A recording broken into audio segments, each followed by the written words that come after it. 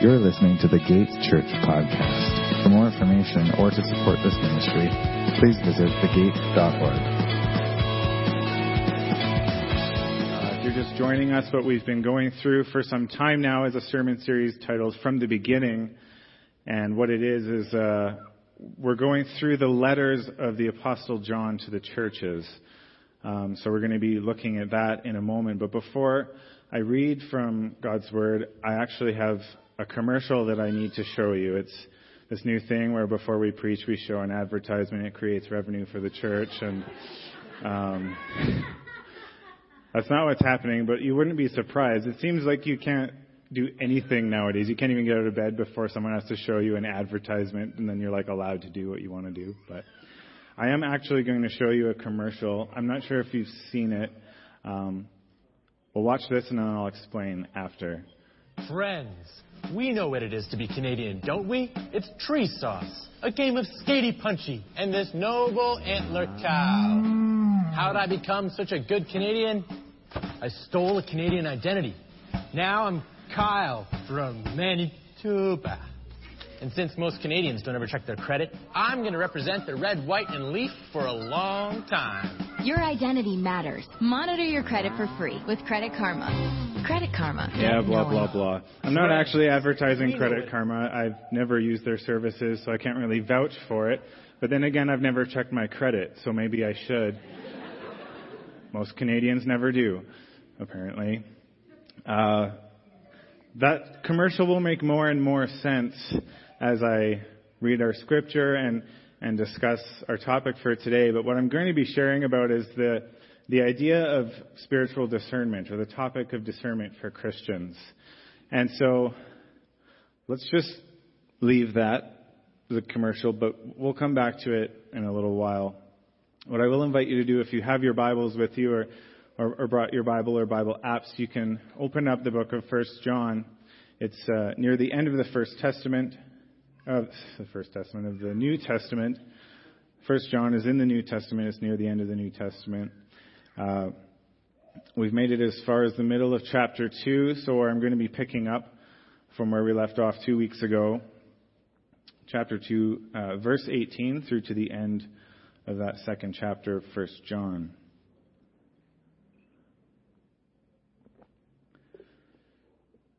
Where John writes this, he says, "Children, it is the last hour. And as you have heard that Antichrist is coming, so now many Antichrists have come. Therefore, we know that it is the last hour. They went out from us, but they were not of us. For if they had been of us, they would have continued with us. But they went out, that it might become plain that they are all not of us. But you have been anointed by the Holy One, and you all have knowledge. I write to you, not because you do not know the truth, but because you know it, and because no lie is in the truth. Who is the liar but he who denies that Jesus is the Christ? This is the Antichrist, he who denies the Father and the Son. No one who denies the Son has the Father. Whoever confesses that the Son has the Father, whoever confesses the Son has the Father also. Let what you heard from the beginning abide in you. If what you heard from the beginning abides in you, then you too will abide in the Son and in the Father.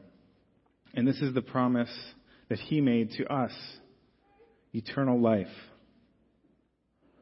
I write these things to you about those who are trying to deceive you. But the anointing that you received from him abides in you, and you have no need that anyone should teach you. But as his anointing teaches you about everything and is true and is no lie, just as it has taught you, abide in him. And now, little children, abide in him, so that when he appears, we may have confidence, we may not shrink from him in shame at his coming. If you know that he is righteous, then you may be sure that everyone who practices righteousness has been born of him." I'm just going to pray for a moment. Lord, as we've heard these words, my prayer is that they would sink into our hearts, and Lord, that your Spirit would teach and change us where your will would be so. God, would you have your way in us as individuals and in this church today? And we bless you in the name of Jesus. Amen.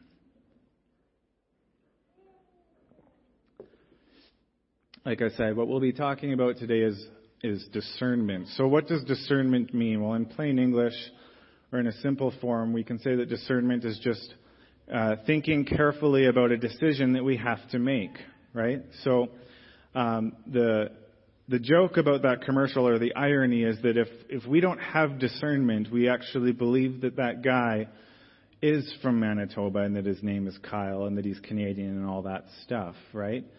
But if we're able to discern even just a tiny bit, we know that he's lying. He's not telling the truth. So we have to use discernment when people are speaking to us or trying to convince us of things. But we also have to use discernment, in everyday circumstances with all kinds of choices that we make. For example, if you are on the internet, social media, and so on, you have to have discernment in order to have any semblance of truth based on different types of articles, news headlines, and opinion pieces that you may see or that people might be sharing, right? They used to say, well, you can't believe everything you read. But I feel like nowadays I actually can't believe anything I read. Like it's gotten to that point where I'm constantly trying to discern and say, well, where did this even come from, And you have to consider things carefully if you're going to know what's true and what's not out there, for sure.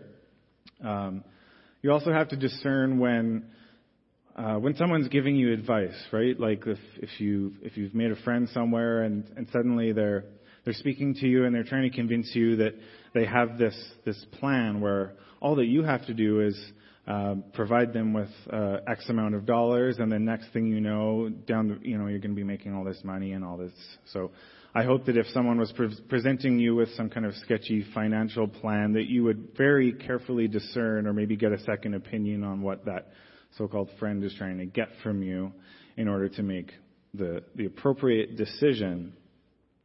So these are kind of everyday practical discernment areas where we need discernment. But what John's identifying for the church is a very specific and extremely important kind of discernment. And like we said, like we read, it's a spiritual issue that he's reminding us of.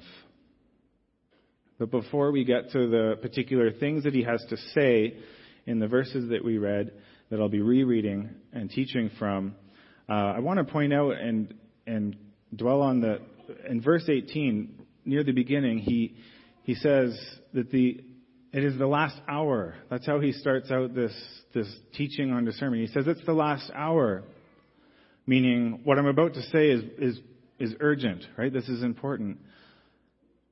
But it can be confusing for us as we read someone like John say, well, it's the last hour, because if that was the last hour, then we wouldn't actually, logically speaking, we couldn't be here almost 2,000 years later reading his letter now saying, well, it's the last hour. That doesn't really make sense to us. If it was the last hour, then how could it, what's the deal with that? I want to suggest that John is not necessarily making a chronological statement about how he believes that it's the last hour on the clock or on the calendar, but rather he's making a theological statement about the state of ourselves and God and what has happened and what is to come. So before Jesus, creation was longing and waiting to be made right with their God again, and God's people longed and sought and prophesied and prayed and cried out to God to send their Savior. And then Jesus came. And so Jesus has come, and he lived among us. He ministered, he taught, and more than that, he was crucified on the cross, and he went to the grave. After 3 days, he rose again. And so all of history up until this point has been leading to Jesus and the work that he did for us. And then, in Jesus' words, it was finished. He accomplished what he came to do. Right? The door was open for man to be right with God again through Jesus. And so for John to say it's the last hour, he's talking in theological terms, not so much chronologically. He's saying it's all happened, and what we're waiting for now simply is Jesus to come back, right? For Jesus to return, for the second coming, for his kingdom to come as he's promised, for creation to be made right again. So this is how we can hear John in an ancient text say, well, it's the last hour, and say, yes, it was the last hour, and it indeed still is the last hour as we're reading this morning. And so his words are just as true for us at the gate as they were for his church that he was writing to just 100 years after Jesus' death. So there's an urgency to what he's saying. It's the last hour. Time is almost up as we know it. And how do we know this? Well, he says that antichrists have appeared, those who would officially oppose and subvert and try and destroy the message and truth of what Jesus has done. They're amongst us, or they've gone out from us, and they're here. And this is part of a sign of how we can know that we're in the last hour. Now, before we get too upset imagining Hollywood versions of the Antichrist or whatever caricatures they're in, let's carefully read who John is describing so that we have a good handle on who we're being warned against and what he's talking about. He refers to them in verse 19 and 22. And Cheryl, if you have just the larger chunk of passage, feel free to maybe go back to it and leave it on the screen, because I'm going to be kind of jumping around in the passage a little bit, because John kind of goes like this as he talks, so I'll be going from verse to verse, then back up and then back down. But anyways, in verse 19 and 22, part of 22, John says, he's describing the Antichrist. He says, they went out from us, so they left the church, but they were not of us. So it's not so much they went out from us like we sent them with a blessing to go and minister. No, it was they kicked themselves out, so to speak. They were excommunicated from the church because they were not of us. And he says if they had been, then they would have continued with us. But they went out, that it may become plain that they are not of us. And then later in 22, part of 22, he says it clearly. This is the Antichrist, he who denies the Father and the Son. So this call to discern, we have to understand, is not John saying, well, just discern against people who you disagree with or who don't hold the same views or opinions as you. It's actually deeper than that. What he says specifically is that those who are the Antichrist would be trying to deceive. They're trying to deceive. So it's not just someone who you disagree with, but it's actually someone who is intentionally trying to take you away from what you believe into some other thing other than the truth of Jesus. So it's like that silly commercial that we saw at the start. That guy wasn't just, trying to get away with his thievery and secret and run off. No, he had an agenda with his words, right? There was something he was trying to convince us of, that he was Kyle and that he is from Manitoba and that he is Canadian. And what's the problem with him saying that? It's a lie. He's lying to us in order to get away with stealing poor innocent Canadian Kyle's money, right? He's trying to get away with that and basically ruin poor Kyle's life. I hope Kyle's okay. I hope he saw the commercial and checked his credit. Skatey Punchy. Skatey Punchy. As Christians, we desperately need to discern truth from lie when someone is coming to us with a message, when they claim to have the authority to tell us about God, Jesus, the Bible, and all that encapsulates. And if we aren't people who are able to think carefully while we make these decisions, I'm afraid that we will indeed be prone to fall for lies, or to get trapped, by our enemy as we live this life. Jesus teaches about this in Mark chapter 13. He gives us a scenario. He says, if someone says to you, look, here's the Christ, or there he is, pointing to anyone other than himself, he says, don't believe it. There's going to be false Christs and false prophets who appear. They will offer signs and wonders in order to deceive, if possible, those whom God has chosen. But you, watch out. I've told you everything ahead of time.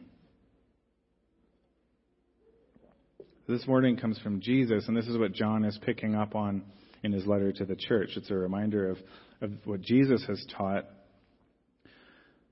So how are we to carefully discern? How are we to make our decisions carefully in order to stick with what we know and what we've been given in Jesus? John tells us in the verses we read, and Jesus actually said it as well in that last verse of Mark 13:23, I believe it is. Jesus says, be on guard and understand and accept that Jesus has told us everything ahead of time. Jesus has told us what we need to know. Jesus has shown us what is right.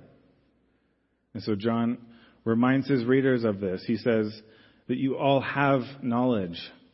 You all have knowledge. I write to you not because you don't know the truth. He's not explaining it for the first time, but he's reminding them that they do have knowledge. They know what they need to know. And so this is a reminder for the church to stick with what they know. And this is my reminder for us this morning as well, that we're given in God's Word. Paul explains it this way in 1 Corinthians. He says, for no one can lay any other foundation than what has been laid down. That foundation is Jesus Christ. If anyone builds on that foundation with gold, silver, costly stones, wood, hair, straw, these are metaphors, then each one's work will become obvious, for the day will disclose it, because it will be revealed by fire. The fire will test the quality of each one's work. Jesus is the foundation. Jesus is the foundation. And so we need to discern when anyone would come to build upon that foundation and understand that the things that are untrue or that are not built on the foundation properly will indeed be taken away and done away with by God himself. So who should discern? We should. Christians should. I need to discern, and you need to discern as followers of Jesus. And when should we do this? When can we discern? Honestly, I think that we should always have this in mind, this awareness of comparing and contrasting what anyone would say to what we know to be true from Scripture. But especially, like I said, when someone is speaking to you with authority, teaching you, explaining things of God and Jesus and Scripture. And this is good to do at all times, regardless of how well you know the speaker or teacher, if maybe they're your favorite, whatever. It doesn't matter. It's always good to discern, because if you think of it this way, if we're discerning while someone, as it turns out, is telling us the truth, then that's no harm done, right? We're both better off for hearing what they've taught us, and off we go, and we can grow in that.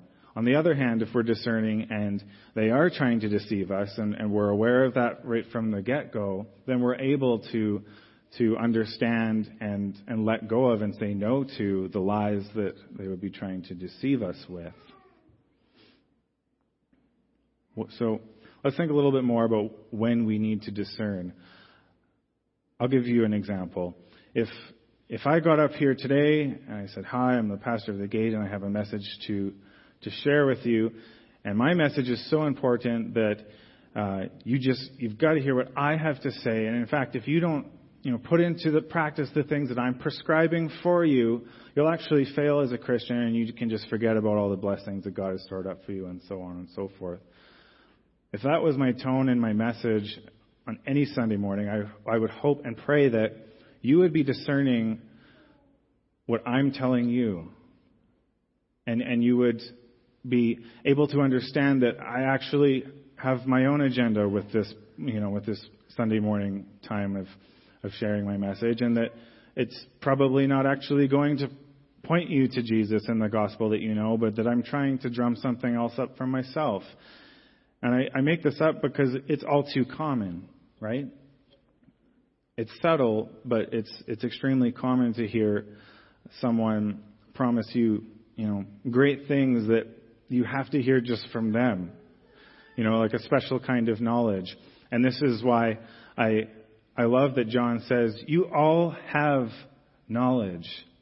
You have knowledge.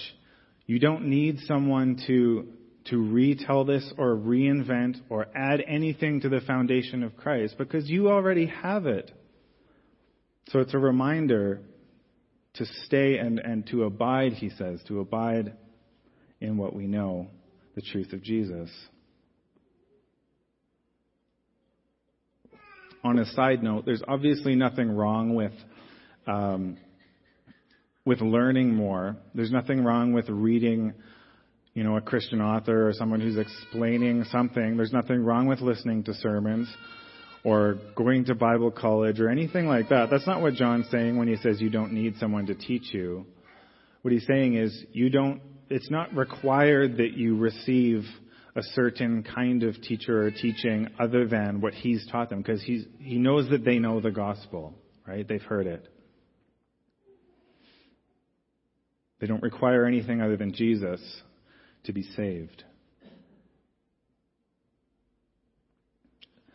So we're blessed. What we're able to do, there's two things that John lays out for us as ways to discern, and they're very, they're quite general. They're tools that we can have as we're going through life and we're faced with questions or different kinds of ideas or whatever it may be.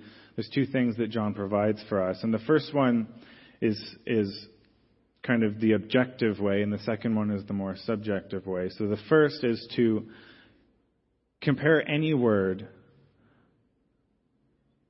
to what we know and believe and have heard in the Gospels of Jesus. And that's pretty much it. It's actually really simple to discern. It's not that hard because we have the Bible, we have the Word, and we're able to read it and understand it and learn about it and share it amongst ourselves. And so anytime that anyone is telling you about Jesus and God and their ideas therein, it's actually quite easy to know whether or not this person is intentionally deceiving us to lead us away, or if they themselves are abiding in the truth that we share with them. We can open the Word, and yes, it does require that we know the Word. For some of us, that's challenging because we're not disciplined in reading and knowing what's there. But other than that, it's not actually that complicated.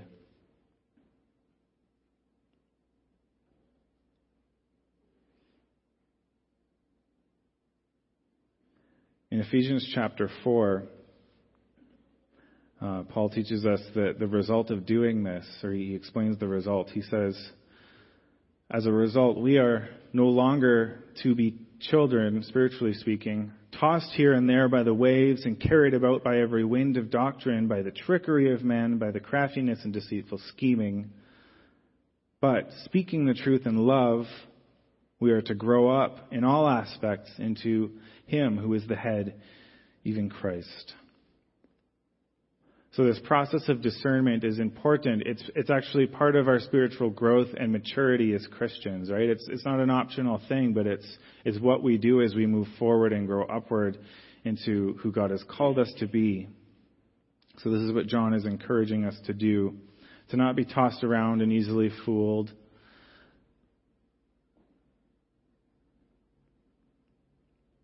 So we have God's Word, and we're able to read and understand it and know Jesus there as our objective means of discerning and comparing what someone might say to know whether or not it's true. And as well, like I said, John provides a second avenue by which we will also discern as Christians, and this is what he calls the anointing. So what's this anointing thing all about? He says it in verse 20 and in verse 27 and elsewhere too. In this context, anointing is John's way of saying that you have God's Spirit which resides in you as a believer.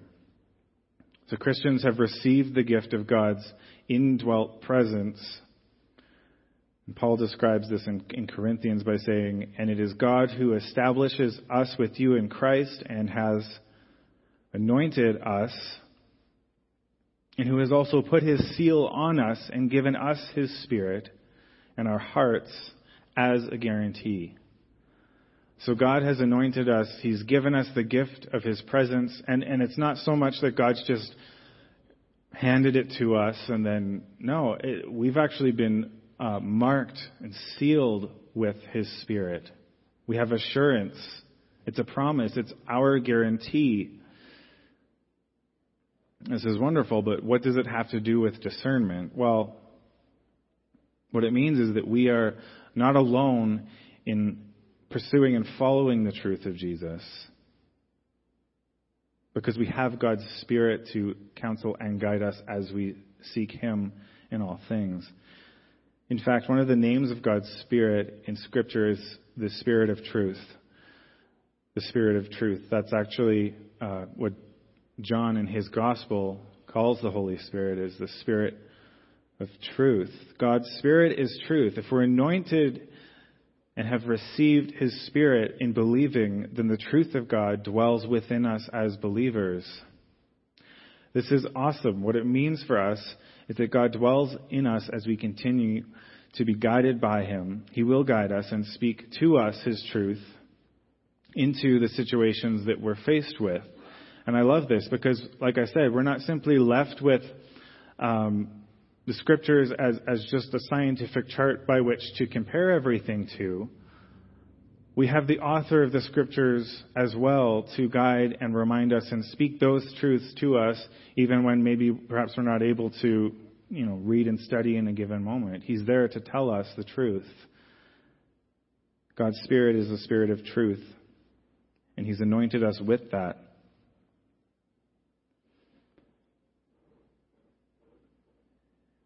As I thought about discernment and the John talking about the Antichrist and the lies and deceiving of believers and stuff, I found it ironic that so many of the false teachers and prophets, who John would call antichrists, that they attempt to mislead Christians by actually using the name of the Holy Spirit.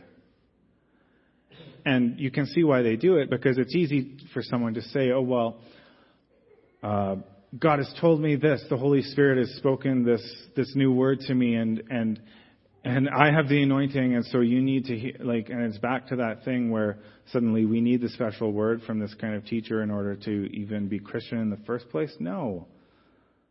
That's a lie. But it's ironic that they would take God's name in vain and then twist the truth to try and mislead us into something that's not about Jesus, not based on what we read in Jesus' teachings or anywhere else for that matter. It's weird, but it's all too common that someone would do this. So we have to be careful to discern. But going back to his Spirit, God's Spirit is truth, right? In 2 Timothy, it says that God cannot deny himself. If God himself is truth, and then someone is speaking for God and not telling the truth, that's not happening. That's what John's concerned with, and that we should also be concerned with avoiding and not participating in. So we have God's Word as sort of the first thing that John tells us to remember as we discern, that we have the knowledge and to remain in that knowledge and not be misled in thinking we have to go seek something else out. And we also have the Spirit who has written the truth on our hearts and who will continue to guide us as we're faced with all kinds of decisions to carefully make in this life of following Jesus. So as I talk about this morning, you may be familiar with discernment.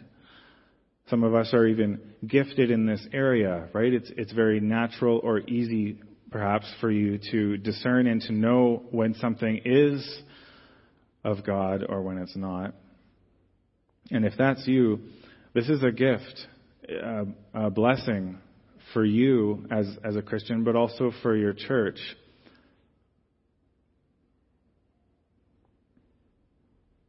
On the other hand, you may be the sort of person who feels more like the child who's tossed around by the waves and all kinds of doctrines, and it's just hard for you to know what's what, because maybe you are brand new in your faith, or you've just always struggled to discern when something is truth versus a lie, because it can be difficult and challenging, right? Our enemy wants to deceive us, and he can be very crafty in doing so.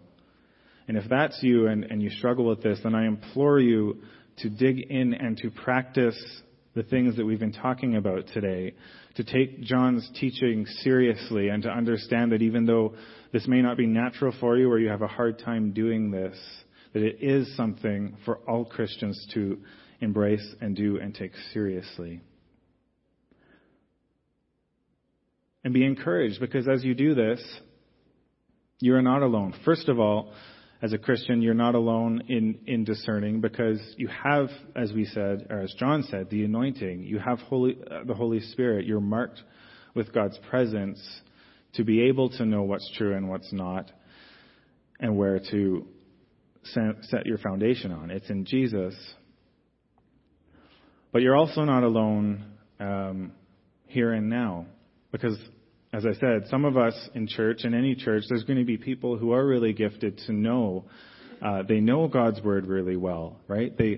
They're wise and maybe further along in their spiritual walk, and so they are able to discern and know truth from lies quite simply. And so I encourage you, all of us actually, wherever you're at, to not think that this is something which we are to practice and do alone.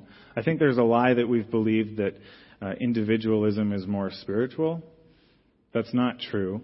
We're called biblically to live this faith in community, as the church, as the body. If you were here last week with Josh speaking, that's what he was encouraging us into, is the various parts of the body and how we complement each other for the glory of Christ. And so, on this topic of discernment, I encourage you to not be scared to ask questions, to come to myself or Pastor Greg, to one of our elders, or to any Christian, to ask a question or to bring something up and say, well, what does the Bible say about this? What have you read about this? Someone was telling me this about that, and I'm not really sure what to believe about that. How do you suggest I navigate this? And we can build each other up and encourage one another in this together as we discern and strive to follow Jesus as a church.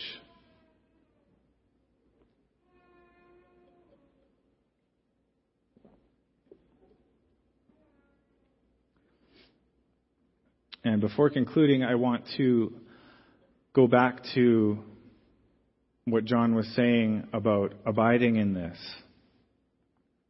to remain in this. Because this thing called discernment is something which we are going to actually continually be doing, right? So I think we're tempted to think that, well, as long as I've read everything in the Bible and just know it really well, then I'm good to go, and I can just kind of keep my head down. I think, what does John say? He says we have to let what we've heard abide in us. Let what you've heard abide in you. So that suggests that it's something that we are continuously doing. We let it happen. Otherwise, if we're lazy or undisciplined or don't care to discern at all, then it's not going to happen automatically, right? It's a process.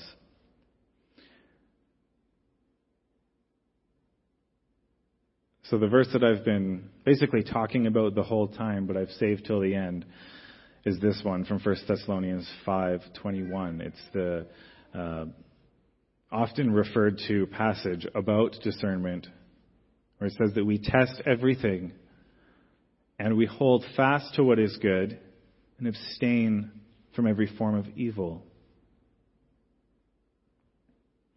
So we can see that this thing about discernment is actually a good thing to do. I think it's easy to get ahead of ourselves and actually start to worry and think, oh no, like to feel afraid, right? There's people out there trying to deceive me. What if I make a mistake and start heading down the wrong path? And yeah, we do take this seriously, but with the tools that we've been given, with Jesus before us, it's good to test everything because we are able to, what does it say? Hold on to what is good and actually let go of what's evil, to abstain from it, to do away with the things that aren't good. And so I believe that as we press into the Word and find what's true through discernment, that this will be a joyful process for us and not so much a burden that we feel stressed out by. It's something that we practice and do continuously. We keep it simple, and God is there with us to bless us as we do it. We test all things. We hold fast to what is good. We let go of what is bad. We're holding on to Jesus. We abide in the goodness of knowing Him and the salvation that we have and the blessing of His presence and His Spirit with us. In John's Gospel, chapter 14, these are Jesus' words. I am the way and the truth and the life. No one comes to the Father except through me. If you had known me, you would have known my Father also. From now on, you know Him and have seen Him. You see how it always has to be about Jesus. That's why John says if someone denies the Son, they've denied the Father. You can't know the Father without the Son. Jesus is the image of the Father for us to see. So if you come here today and you want to know God, then Jesus is the answer for you. So I encourage you this morning to come to Jesus with thanksgiving, with humility and repentance, to abide in what He's given you, to come back to the gospel truth of who Jesus is, of God's love for us, the salvation which we have through the cross, where Jesus took the sin of humanity upon Himself in order to forgive us from the Father and make us right with Him forevermore.